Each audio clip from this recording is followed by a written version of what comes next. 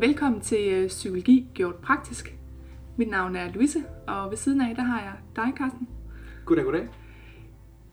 I dagens episode, der handler det om parforhold. Mm. Og det er en meget interessant episode. Ja.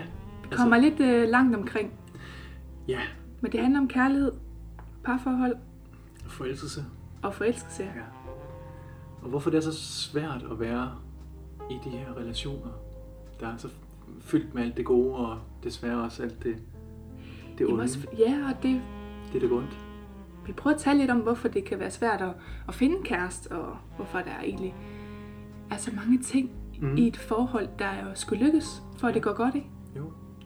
Ja, hvor meget man ofte skal igennem, for at det lykkes at finde, og hvorfor det ofte for mange mennesker aldrig lykkes rigtigt at finde en rigtig, hvorfor man altid skal sige, at det er skæbnen, jeg bare møder de forkerte mænd.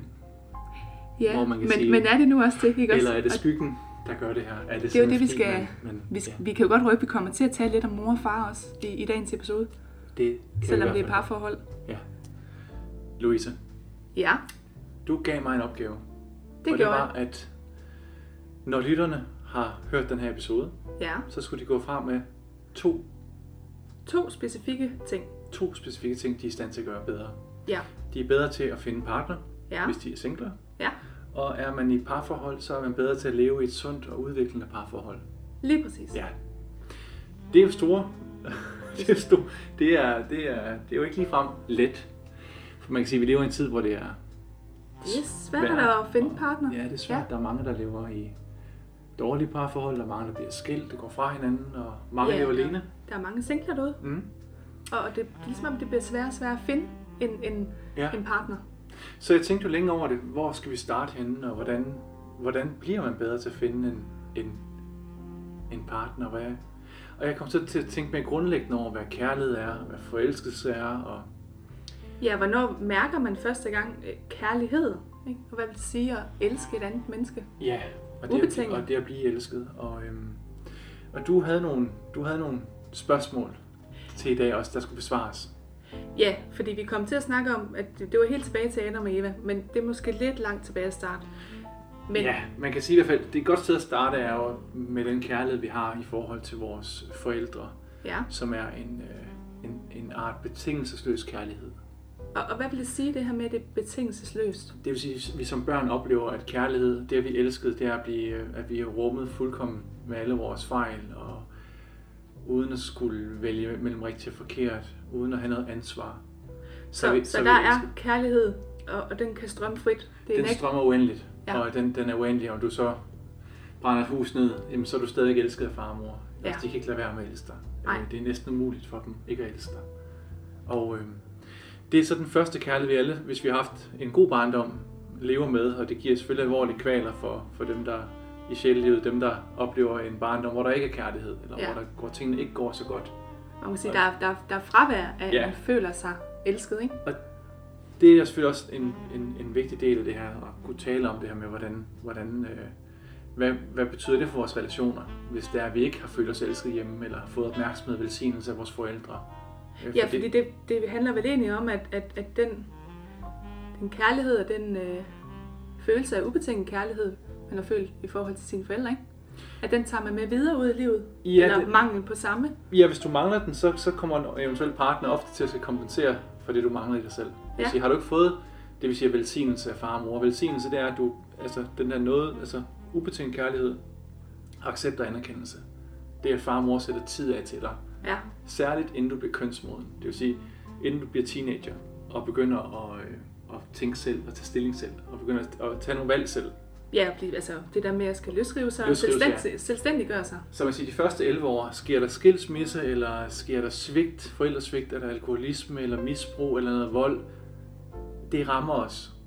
Og man kan sige, skal man have et godt parforhold, skal man have et godt kærlighedsliv, så er man nødt til at arbejde med de indre anliggender, før man går ud og skaber et samliv med en partner. Ja. Så det vil sige, til at starte med, har man haft en barndom, hvor man ved, at man har ikke fået velsignelse, man har ikke fået det hele, man skulle måske passe på sine forældre, eller man skulle sørge for at få det hele til at hænge sammen, eller man skulle kompensere for ens forældres underudviklede sider. Det vil sige, at ens forældre, hvis de kunne håndtere deres forældrerolle, jamen så mangler man altså. Så kan man sige, så hvis man nu går tilbage, hvordan starter det egentlig? Er det moren eller faren, der er vigtigst? Hvordan er det, når vi bliver født og er barn? Hvordan er relationerne?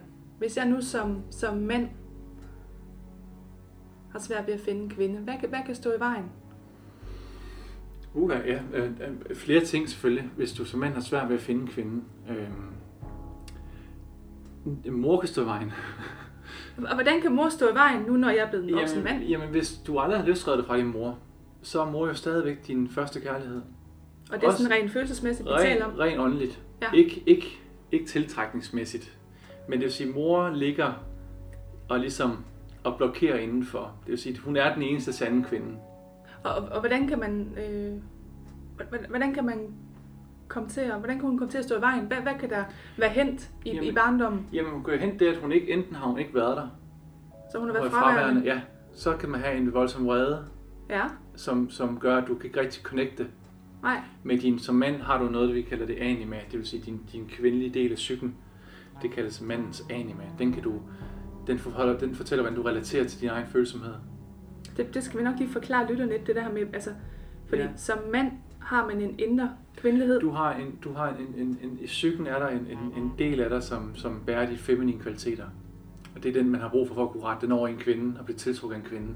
Så skal du ligesom kunne mærke hende inden for i dig selv, at du er tiltrukket. Det er jo noget, der lever inde i dig. En tiltrækning. Ja, så som menneske har vi både den maskuline og den feminine energi. Jeg som mand er jo maskulin. Jeg er jo mand. Det er jo set på mig, jeg er mand. Og jeg har nogle kønshormoner og mere testosteron. Og og hvad karakteriserer den maskuline energi sådan? Det er den her udadvendte målrettighed. Udadvendte kønsorganer. Så det er det der med at kan handle og... Ja, fremadrettigheden. Ja. Målrettigheden. Gå efter én ting. Hvad så modsat den feminine energi? Men min feminine side, det er jo den, der gør, at jeg kan mærke mig selv. Jeg kan mærke min egen sårbarhed. Jeg kan mærke mine egne følelser. Og der kan jeg også mærke andres følelser. Ja, altså empatien. Kan relatere empatien, ja, det har den.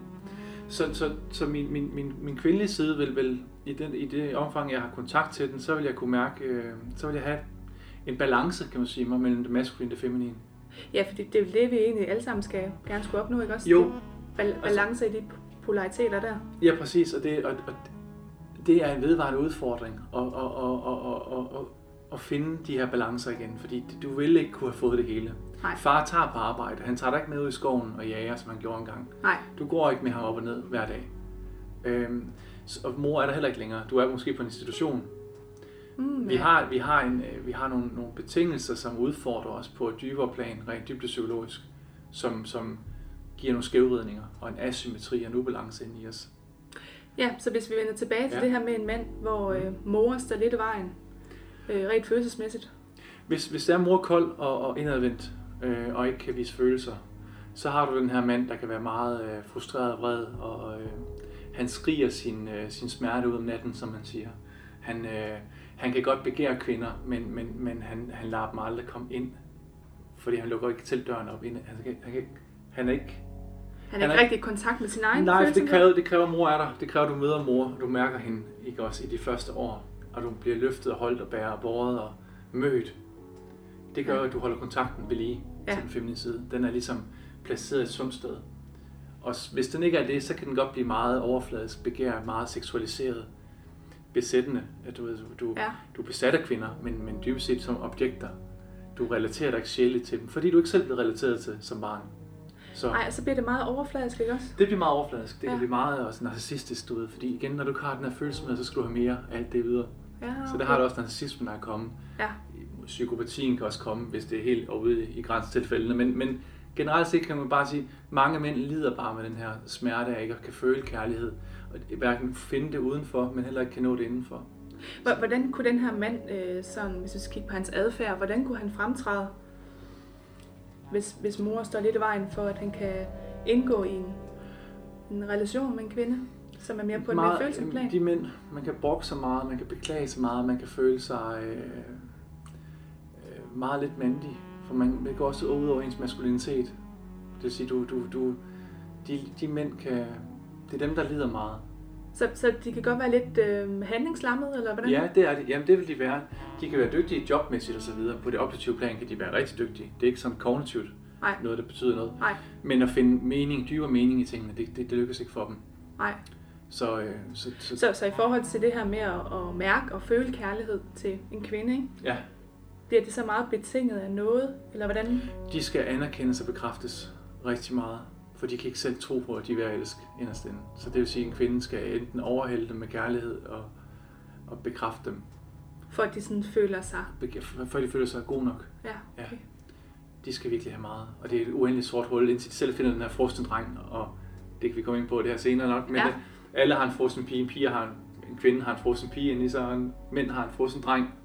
Ja, det er jo det der med vores vi er jo alle vores aldre, ikke? Vi er alle vores aldre, ja. Og vi besvarer med hele vores liv. Ja. I alle situationer er det altså, jeg er 39 år, det er hele 39, altså alt. Det ja, så det her, du taler om med det her indre barn, ikke også, som ikke er blevet mødt og set som barn, vil stadigvæk være med dig, selvom du så står som 39-årig.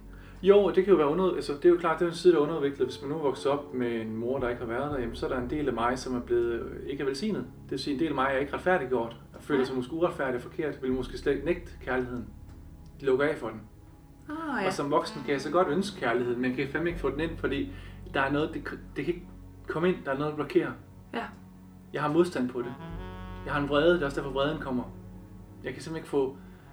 Og det er jo det forsvar, ikke også? Jeg tænker, det er forsvarsmekanisme, du har bygget op, fordi det er klart, hvis du beder om kram mor, og mor siger, gå væk med dig, lad være med at græde, gå væk, du forstyrrer. Så vil man jo lukke af til det. Du lukker af for at begrænse smerten jo. Ja. Så du lærer at overleve. Men det panser, man kan sige, at alle får sådan karakterpanser, det skal man jo pille af igen. Det er det, terapi handler om. Ja, fordi man kan sige, det der med, hvad skal der til for et menneske tør at lægge det her panser? Ja. Okay. Ja, der skal virkelig noget tryghed til. I terapien vil det jo være det her med, at man kan mødes lige der, hvor man er, og blive mødt og blive anerkendt. Og jeg næsten gå så langt at sige, få kærlighed også i terapien. Altså få en form for kærlighed. Ja, i hvert fald man mærker, at man er accepteret for det, man er. Ja. Jamen, det er på trods af, hvad man nu kommer med. Og blive accepteret for alt det, du er. Ja, og ikke kun noget af det. Og det er det, som barn vi har brug for. Elsk mig for alt det, jeg er. Ikke for det, jeg gør. Barnet vil hele tiden gøre et eller andet, og vil vise, se hvad jeg kan. Ja. Barnet kan også godt tro, at det er derfor far og mor elsker mig, fordi jeg får de her gode karakterer. Og det er så vigtigt, at barnet ikke bliver fanget i den illusion, at det, de bliver elsket for, det er det, de kan. Det er det, de er, de elskes for. Men er det ikke sådan, til at starte med, skulle man gerne, kan man sige, det er der jo fra starten af det hele, ikke? At man skulle have en oplevelse af, at man bliver elsket for sin væren.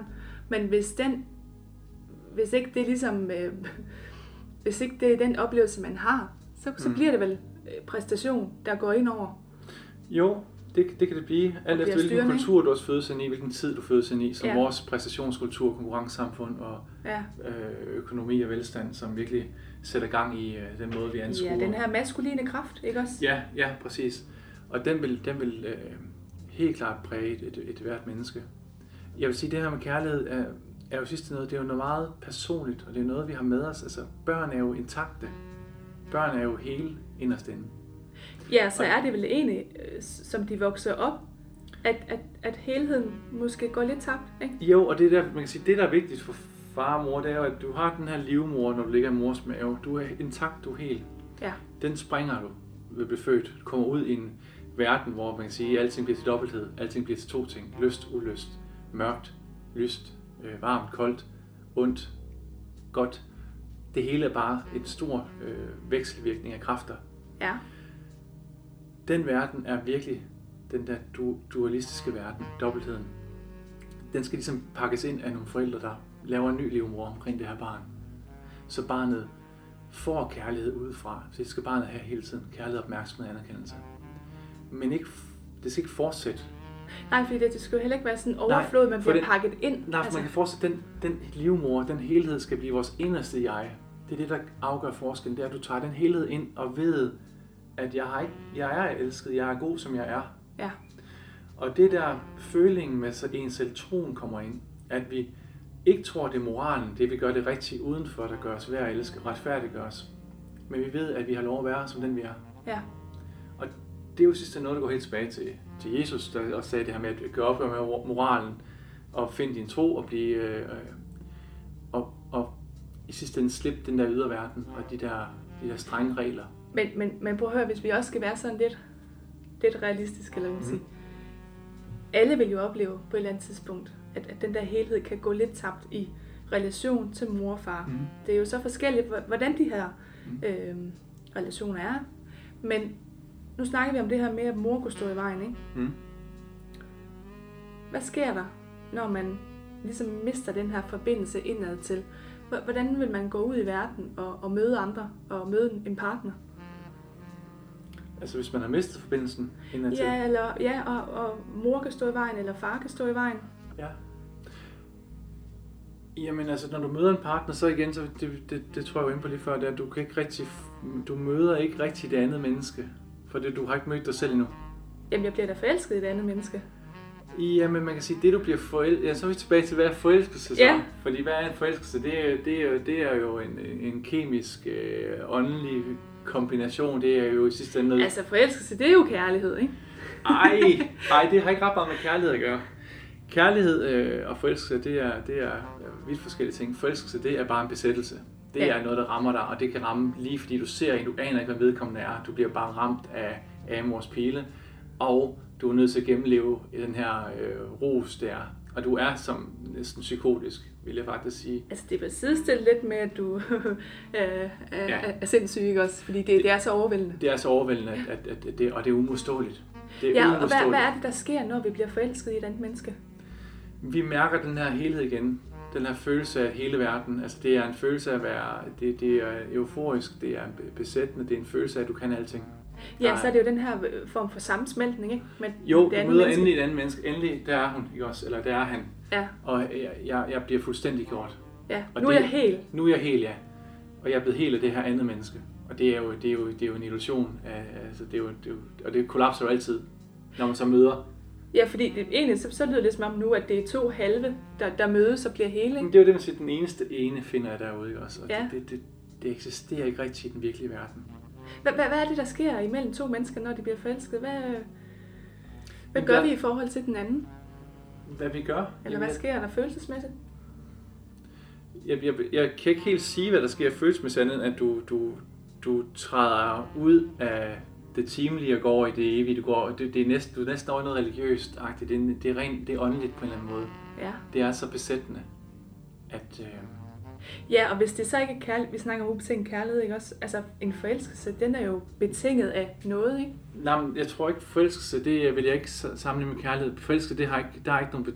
Så der er man sætter sig selv lige med hinanden. Ja. Jeg ser jo slet ikke den anden, når jeg bliver forelsket. Jeg ser jo sådan set kun mig selv. Jeg ser jo ikke... Prøv lige at sætte nogle flere ord på det. Fordi jeg synes, at jeg kigger på den anden, ikke? Hvis jeg går ud på gaden og møder en pige, og den her pige er bare... Jamen, der er hun. Alt i mig vågner. Alt i mig begærer den her kvinde, der går. Hun ligner det perfekte.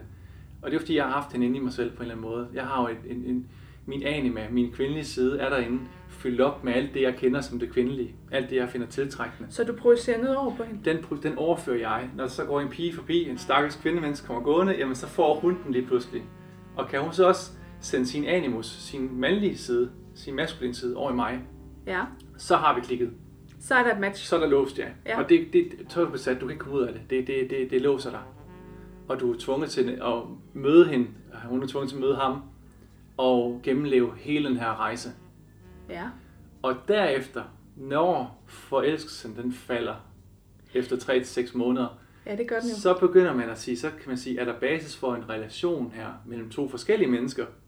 Ja, fordi hvad sker der, når forelskelsen den sådan lægger sig lidt igen? Symbiosen, der bliver skabt, den her totalitet af symbiose, hvor vi bare er enige om alting, og hun er fejlfri, hun er perfekt, og hun kan ikke gøre noget forkert, altså der er ingenting galt, og alle positive kvaliteter bliver lagt over. Og selvom så gør hun måske det her, men det betyder ingenting, fordi det betyder bare ingenting, fordi alt andet er bare så perfekt, du ved. Det er fuldkommen idealistisk. Det er oppe i idéerne, det er inde i hovedet. Ja. Som siger, det er ikke realistisk. Nej. Jeg forholder mig ikke rigtig til hende.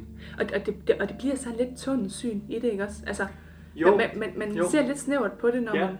Men du kan ikke undgå det. Du får alt for mange endorfiner og hormoner, der banker rundt i dig. Du kan ikke. Du er nødt til bare at holde tungen i munden. Det er en del af det at være menneske og være... Det er det, og det er en del af naturens kræfter. Ja. Det er det, der sørger for at bringe os sammen. Det er mere for at give lytteren forståelse af, hvad er det egentlig, der sker, ikke også? Jo. Når vi siger, at vi møder os selv i andre. Ja.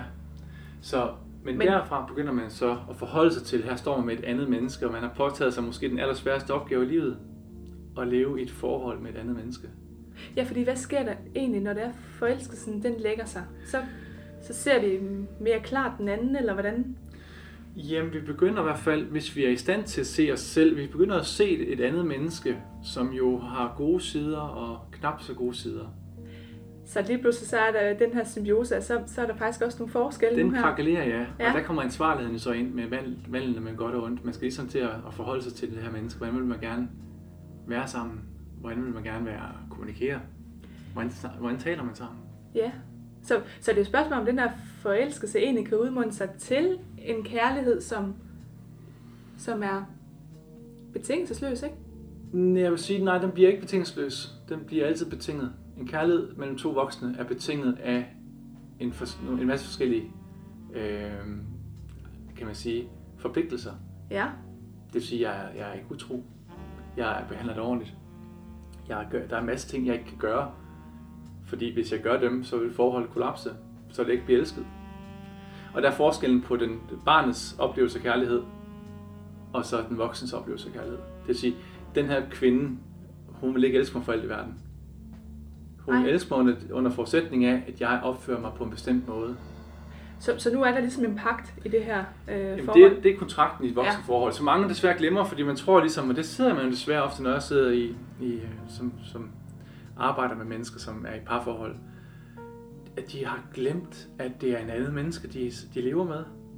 Så den her, kan man sige, lidt forventningsafstemning, eller snak om, hvordan er det, du og jeg indgår i en relation, som er rar for os begge to, ikke? Ja. Den får man ikke talt om, eller? Nej, altså kærlighed skal nyskabes. Det skal nyskabes igen og igen, ved at du er rigtig interesseret i det andet menneske hver dag. Ikke kun alt det gode, men også resten. Det vil sige skyggesiden. Den anden side af din partner, som du måske ikke så godt kan lide. Det er det, der afgør, om du kan være i et reelt forhold med et andet menneske. Det er, at du accepterer hele mennesket. Ja, og der kunne vi jo godt lige se, at der var nogle kvinder, måske, eller mænd, som godt kunne tænke sig at lave lidt om på den her partner, ikke? Jo, det er det nemmere, jeg skal til om på mig selv, og skal til at acceptere, at det ikke er det ideelle, jeg har fundet her.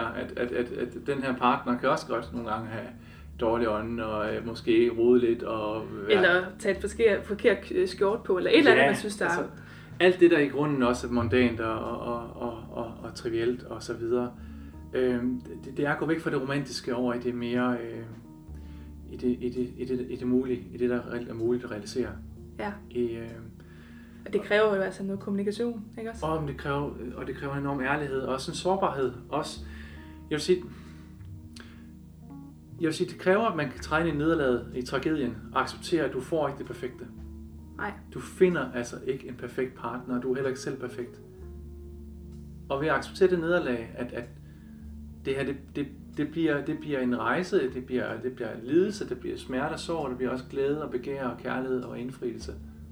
Men det er jo også at acceptere det hele, ikke også? At man indeholder det hele. Dobbelthed, altså at liv og død hænger sammen, og at smerte og glæde hænger sammen. Ja, så det her, som vi snakker om før med maskulin, feminin, altså at sårbarheden også kan inviteres ind i det her forhold, og den kan betale om, ikke? Og man kan sige, mange par har virkelig svært ved at udtrykke deres behov. De har en fornemmelse af, at der er en eller anden derude. Også det der, hvis du har den eneste enige, så må hun vide alt om mig. Og det er på en måde, så må hun da besvare alle de her behov, jeg har. Når jeg har lyst til sex, giver hun mig da selvfølgelig sex. Der er sådan nogle forventninger, som vi ikke lige får afstemt, ikke også? Og det er så meget infantil, barnligt del af os, som tror vildt, at vi kan, uden at kommunikere det, eller bare ved at, for eksempel hvis jeg bare sørger for at gøre rent, og så lige lave mad, så vil hun også gøre et eller andet for mig, der gør mig glad. Ja. Og der er utrolig mange, hvor man kører sit eget helt interne regnskab. Og så sørger for at gøre sit. Man har ikke kommunikeret de her ting ud, men regner bare med, for det gjorde far og mor måske også. Hvis jeg gør det her, så gør hun også sit. Ja. Og så får man så ikke sit, og så bliver man sur. Og så bliver man trodsig. Og så er det, at man venter på, nu må hun også komme til mig, nu må hun også begynde at bevise, at hun elsker mig, fordi nu har jeg gjort alt det her for hende. Ja, og det er jo super svært at være sådan et forhold, hvor man skal sådan gå og regne lidt ud, og alle de her skjulte dagsordner, ikke også, der er? Jo, Der kører det, du kan sige i rummet til din partner, så det, du tænker. Og det tænker over, hvordan de her 2 forskellige former for kommunikation, den du har med dig selv i dit eget hoved, og det du har i rummet med din partner, det du så siger til din partner. Hvis de 2 dialoger, de er så forskellige langt fra hinanden, så har du jo altså en dødsspiral, så går det her forhold i opløsning. Det er så, der vil vokse konflikter. Det er så vigtigt, at det indre og det ydre hænger sammen, at du ikke undertrykker dine behov, at du ikke undertrykker det, du har brug for, men udtrykker det. Fordi han kan ikke fortolke dig. Nej, og det lyder også som om, når det der med, at vi har nogle behov hver især, og det er som om, den anden skal indfri de her behov. Ikke? Altså, jo. Der er ikke rigtig nogen snak om man, om det nu er sådan, man har lyst til det begge to. Altså. Nej, man forholder sig, det er jo der, hvor man ikke forholder sig til det andet menneske, du er med at gøre. Altså det er det andet menneske, du lever med, og det, der er godt for dig, er ikke nødvendigvis godt for den person. Nej. Og der kommer jo kompromiset også ind, det er, at man er opmærksom på, hvad gør jeg for den anden? Hvor opmærksom er jeg på alt det, der ikke er mig over i hende? Altså, ja, og igen det her, acceptere de forskelle, der er, ikke? Acceptere forskellen også, som en del af dynamikken og tiltrækningen. Det er jo for fanden det, der gør, at vi ikke, hvis vi bare var lige med hinanden, jamen så var det jo mor i sidste ende, vi var blevet kærester med.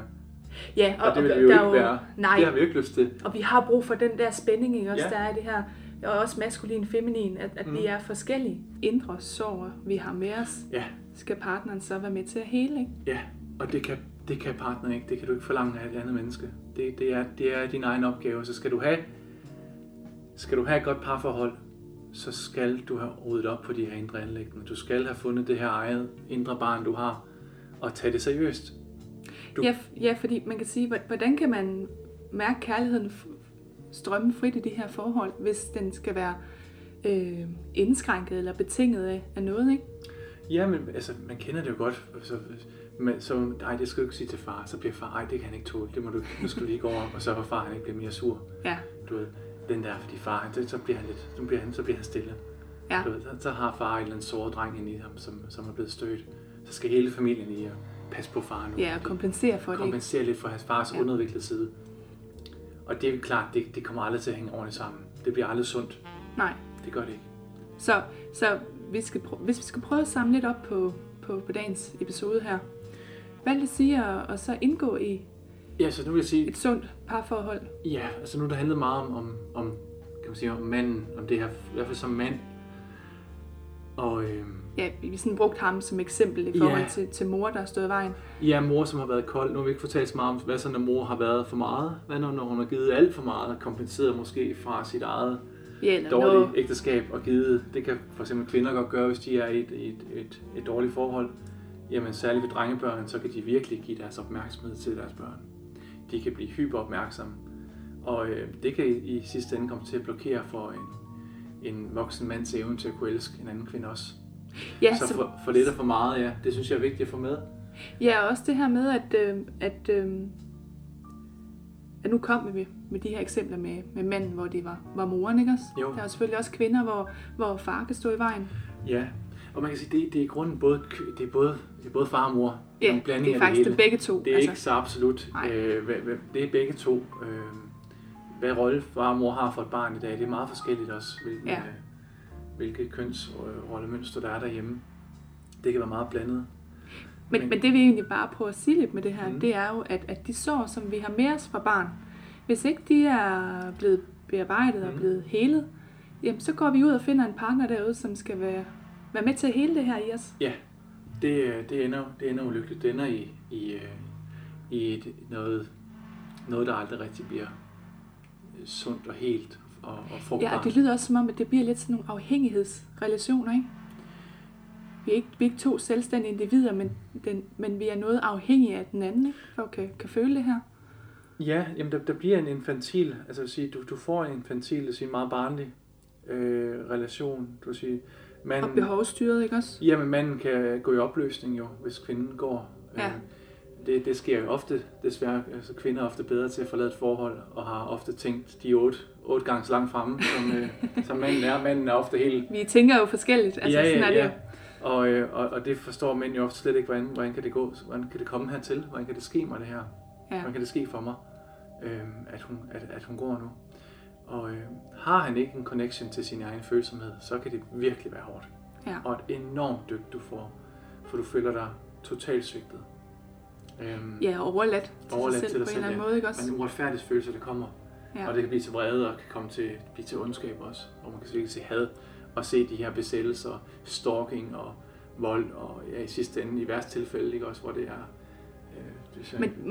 og det er lidt som om, at livet er imod en, ikke også? Der er virkelig noget uretfærdighed der. Det er det, du siger, når en mand slår sin ekskone ihjel, ikke også? Simpelthen slår helt familien ihjel. Ja. Det fortæller lidt om, hvor symbiotisk han er. Han ser slet ikke den her kone og de børn som andre mennesker. Han ser dem som en del af ham selv. Ja. Og hvis han ikke kan leve, så skal de heller ikke leve. Det er virkelig der, hvor du kan se en mand, der det er sådan virkelig yderste tilfælde. I yderste tilfælde, ja. Men, og heldigvis for det, ikke også? Men når det sker, så forklarer det sådan de mekanismer, der er bag. Det er nogle stærke kræfter. Det er nogle stærke kræfter, ja. Men det fortæller os, hvordan vi anskuer andre mennesker, om vi overhovedet ser andre mennesker, eller om vi kun ser os selv og forholder os til os selv. Ja, fordi hvis vi skal vende tilbage til det at kunne mærke kærlighed, hvor starter det hen? Ikke? Ja. Det starter jo ikke over i den anden. Det starter jo ved os selv. Det starter ved os selv, ja. Og hvis vi tror, at det er udefra, inden det kommer kærlighed, at det er fordi far og mor siger, at de elsker mig, at jeg er ved at elske, jamen så er man jo fanget i en eller anden barnlig verden, hvor man tror, at det kommer udefra, at det er fordi, at han elsker mig, at jeg er ved at elske. Hvis han ikke elsker mig mere, så er jeg ikke ved at elske længere, så kan jeg ikke leve længere, så kan jeg ikke fungere længere, så er jeg i opløsning. Det er... Så er man jo lidt på hårdt arbejde, ikke også? Hvis man hele tiden skal have det udefra, og man ikke kan give det til sig selv, mærke det i sig selv.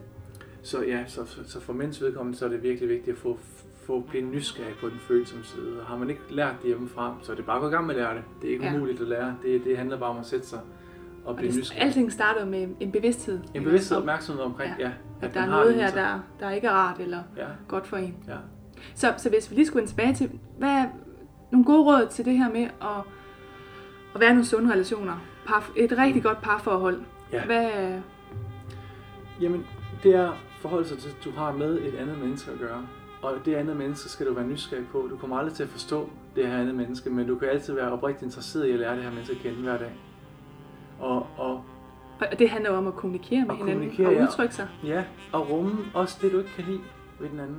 Ja. Det handler også om, at du kan rumme dig selv og acceptere dit eget nederlag, at du også har fejl, at du også selv mangler ting, at du også selv er grådig nogle gange og tænker kun på dig selv. Det vil sige, at du ikke giver andre skylden for de her ting. Jeg tror, det er de andre, der gør det her. Nej, så når vi ser noget derovre i partneren, vi ikke kan lide, så skal vi faktisk prøve at rette fokus lidt mere indad. Ja, og se, hvad er det grund, jeg ser i mig selv. Ja. Fordi det der udenfor, det er bare et spejl af, hvad der foregår indenfor. Ja. Og alt, hvad du elsker udenfor, foregår indenfor. Alt, hvad du hader udenfor, foregår indenfor. Så det med, at man har en skyggeside, man har nogle sider i sig selv, man har gemt væk, man har fortrængt, man har fornægtet, man ikke vil se på. Ja. Jamen altså, du er nødt til at tage det frem, så du ikke... Og tage det på dig, ikke også? Og tage det på dig, ja. Og blive nysgerrig på din skyggeside. Og der kan man gå ind og læse om skyggearbejde, eller gå ind og finde ud af, hvordan man arbejder med sin skyggeside, integrere sin skyggeside. Ja. Og gør du det, så er du en meget bedre partner. Du er meget mere rummelig, du er meget mere menneskelig. Du er meget mere forberedt på at møde den her verden, der hvor den er. Frem for at verden skal møde dig, der hvor du er. Ja, og man bliver jo også mindre dømmende og fordomsfuld, ikke? Altså, der er en større rummelighed. Ja. Og accept, at vi alle sammen indeholder det hele, ikke også? Vi indeholder det hele, og bare tage stilling til det grimme også, og det forkerte, og i stedet for at slå det ned, hver gang du møder det. Ja, for der er jo sådan en tendens til, at vi skal hylde det perfekte, ikke også? Og det pæne, og det uskyldige. Og det bliver idealistisk, og i sidste ende, så bliver det guddommeligt. Det bliver noget, der rækker ud over det menneskelige. Ja. Og det findes ikke. Nej. Vi må aldrig stræbe efter det guddommelige. Guderne, som man siger i grækerne, de er vanvittige. Altså, det er ren energi. Der er ikke nogen mennesker, der bliver til sådan noget guddommeligt. Nej. Det er i sidste ende projiceringer, det er forestillinger, det er godt at have nogle idealer, og så sige, at jeg vil gerne gøre det bedste, jeg kan, men lad være med at altid være den bedste. Fordi så er du ikke, så er der noget andet galt. Og, så der er noget menneskelighed, vi skal have kontakt til her. Ja, vi skal tør være grimme og være forkerte og rumme det, men stadigvæk, jeg vil sige, i et parforhold, vær nu opmærksom på også det her med, at husk på, at der er aldrig nogen, der har set dig for den, du er. Alle fortolker dig. Du lever i den her verden som fortolkning i andre menneskers øjne. Det er jo altså også noget, en erkendelse, ikke? At jeg har min verden, og du har din verden. Ja, du har aldrig set mig, Louise, som den jeg er. Du ved ikke, hvem jeg er inderst inde. Du har fortolket mig. Og hvis ikke jeg er opmærksom på dig, var vi nu et par, så skulle jeg være opmærksom på hver dag, du fortolker mig. Det vil sige, hvordan ser du mig? Hvordan mærker du mig? Det jeg gør for dig, er det rart for dig? Altså det, jeg gør for dig, er det rigtige? Og det er ikke bare forvent, fordi jeg føler, det er det rigtige at gøre. Altså så er det også det, du føler, er det rigtige. Er det god for dig? Igen, så er det den her nysgerrighed, ikke også? Jo, for anden, som bare lavede jeg en tegning. Jeg købte jo bare noget parfume, en Axe parfume til min stedfar til jul. Så fik han den. Det var jo en god gave til ham. Ja. Og så fik mor en eller anden model fra ler, altså jeg havde lavet ler. Det var godt for hende, fordi det var det, jeg havde lyst til. Og hvor det dejligt, skat, hvor er det bare så flot, det du har givet mig. Ved du hvad, der sidder stadig voksne folk og gør det samme. Alt det, jeg har gjort for dig. Nu har jeg gjort det og det og det, og så gør du ikke andet for mig end det der. Du ved, det er da også uretfærdigt. Jamen det er da forkert, at man skal forholde sig til et andet menneske, og faktisk være villig til at ofre noget af sig selv. Men prøv at høre, det kræver jo også noget, ikke også? For det kræver at ture og sætte sig selv i en sårbar position, hvor jeg jo ikke ved. Nej. Men jeg faktisk siger, jeg ved ikke det her, men nu spørger jeg dig. Mm. Jeg stiller mig nysgerrig til rådighed for dig. Ikke? Ja. Jamen det her med at ture netop være sårbar, ture acceptere nederlaget, altså det her liv går mod opløsning. Alt det du har, det mister du. Dit parforhold går før eller siden går det i stykker. Altså der sker noget, der kommer dødsfald. Vi har tabt. Vi har ikke noget at vinde. Helten skal sådan set dø. Hvis du skal ud og retfærdiggøre dig selv og bevise dig selv hver dag, så skal du ikke være i parforhold. Du er ikke i stand til det. Nej, der vil ligesom være en kan man sige, en ret hurtig ende på det, ikke også? Så jeg vil sige, accepter nederlaget, accepter at du kan ikke vinde. Sørg for at helten dør, og sørg for at du tager finder et større perspektiv på, hvad livet handler om som menneske, og hvor komplekst det er. Og så starter det jo med en selv, ikke også? Jo, det gør det. Og skulle det handle om at finde partner, jamen så er det lidt det samme, der gælder her. Det er jo, find nu dig selv først. Du kommer ikke dybere ind i et andet menneske, end du kommer ind i dig selv.